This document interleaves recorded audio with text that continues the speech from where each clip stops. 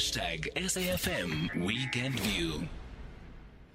As South Africans continue to battle high stages of load shedding throughout this weekend, Eskom workers affiliated to the National Union of Mine Workers are demanding an increase of salary across the board. The trade union confirmed that it has officially submitted its wage demands to the beleaguered power utility, with negotiations set to start next week.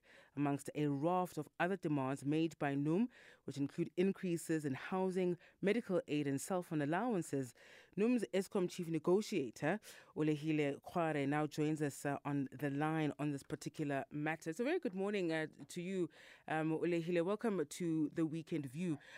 I imagine that it's a question you've had to contend with here, that here you are asking for a 15% salary increase in the less than ideal conditions in the country, particularly given the pressure that many South Africans are facing as a result of load shedding.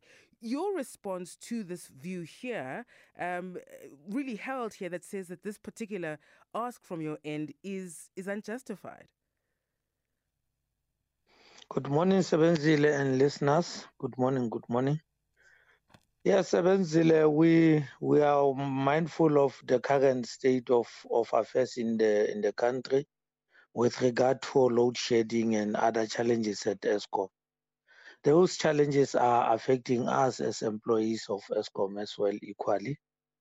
We, however, have to grapple with the reality for our employees, Sebenzile, that they need to put bread on the table. They need to survive. They need decent housing. So we are at this point where we really need, as a tradition, it is time for wage negotiations. And we once more have to go to a table for persuasions and engagement with Eskom to make sure that we keep the lives and the livelihood of Eskom workers on par with the current situation. We obviously have an appreciation, I think, as a country, given the struggling performance of Eskom. There are many challenges that particular entity has faced. We don't expect that the entity will have, of course, the capacity to meet the demands that you are asking for here. And too often, the story of wage negotiations, when they don't go well, workers down tools, again, going back to the pressure the country is under with a shortage of power supply here. Can we expect that that's where it's likely to go so far? We are still, of course, in the early stages, but are you able to give us a sense of how it's gone so far, and should we brace ourselves or prepare ourselves for workers to down tools at some point? Look, Sebenzile, we are a very responsible trade union as NUM. We enter these negotiations with a hope that negotiations will not fail. We understand that negotiations are a process and we might have to make compromises along the way. So we are not a rigid kind of a trade union. We'll be mindful of these realities that you have just raised. However, that will not happen at the cost of compromising the livelihood of our own employees. We think it's possible. We believe Eskom can do that. Eskom is putting up with a lot of wrongdoings that have got financial implications. So they just need to do the things right, and then we will be fine. Talk to me about some of the other demands that are also on the table, in addition to the 15% salary increase. Because we want quality housing, like I said, for our members, we've got traveling allowance, because quite often our members travel. But remember, Eskom has got technicians who quite often as well have to work with phones and need to have airtimes in. Those minor working tools kind of allowances that we have put in. And they are in existence. Some of them we just say, look, the rates are increasing everywhere. Just put a little bit up there so that you are able to sustain the service. When you say put a little bit up there, what exactly are you referring to? I mean, if it's still that 15% salary increase, 15% is by no means a little bit. We must differentiate between these allowances that we're talking about and the salary increase. Mm. If you talk about a car allowance increase, you know that the interest rates that you pay on the cars today are not the same as you paid last year. Yes. So is your housing bond. Interest rates are not the same. So we merely are saying those things. And then, of course, your salary keeps up with your family livelihood. The cost of bread has gone up and everything has gone up. Mm-hmm. Mm-hmm. That's where we are. We are mindful of the problems at Eskom, but like we say we move from a point of view that says Eskom has got potential. Eskom is a sustainable entity.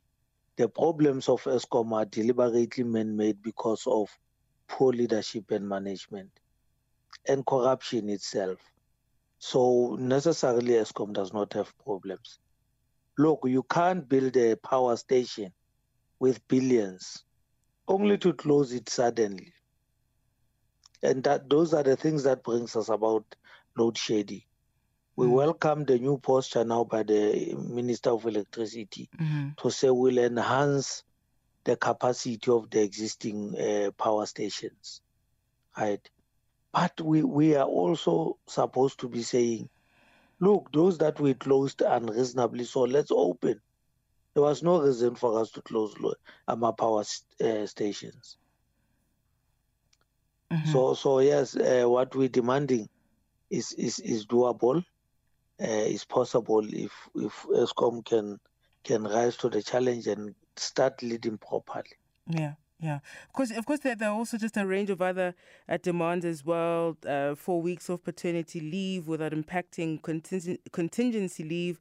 You also want all trainees absorbed into Eskom as well. But just finally, Olehile, we did, of course, see an impasse in 2022 talks where we then saw an unprotected strike, which of course impacted Eskom heavily as well, impacting its capacity to generate power here. Can again, just as a parting shot here, can you reassure South Africans that we won't in fact see a situation like that you will also, as much as you expect Eskom to negotiate in good faith, you will do the same here, because you appreciate the conditions that South Africans have to endure at this point? Well, like I said when I started, we'll definitely make sure that we negotiate in good faith. Would expect the same from Eskom. We are hopeful that all will go well. Remember, negotiations is a process. It's a process of give and take. All these benefits and all these things that we have tabled are aimed at making sure that we have a healthy process of negotiations. We are not rigid, like I said. We are mindful of the current state of affairs in our country. All right. But look, reality is that I can't completely assure you that we will not have a situation of the unprotected strikes and all. I can't go to that area. We are responsible. We're hopeful that we will not go there. Remember, Eskom workers are essential workers. So they don't have a right to go on a strike. All right. Olehile, we'll have to leave it there just in the interest of time. We'll watch this one very closely. Thank you very much for joining us this morning. That's NUM's Eskom Chief Negotiator, Olehile Kware, on the line there as workers at Eskom, of course, just representing NUM workers, demanding a 15% salary increase in addition to other demands that they are making.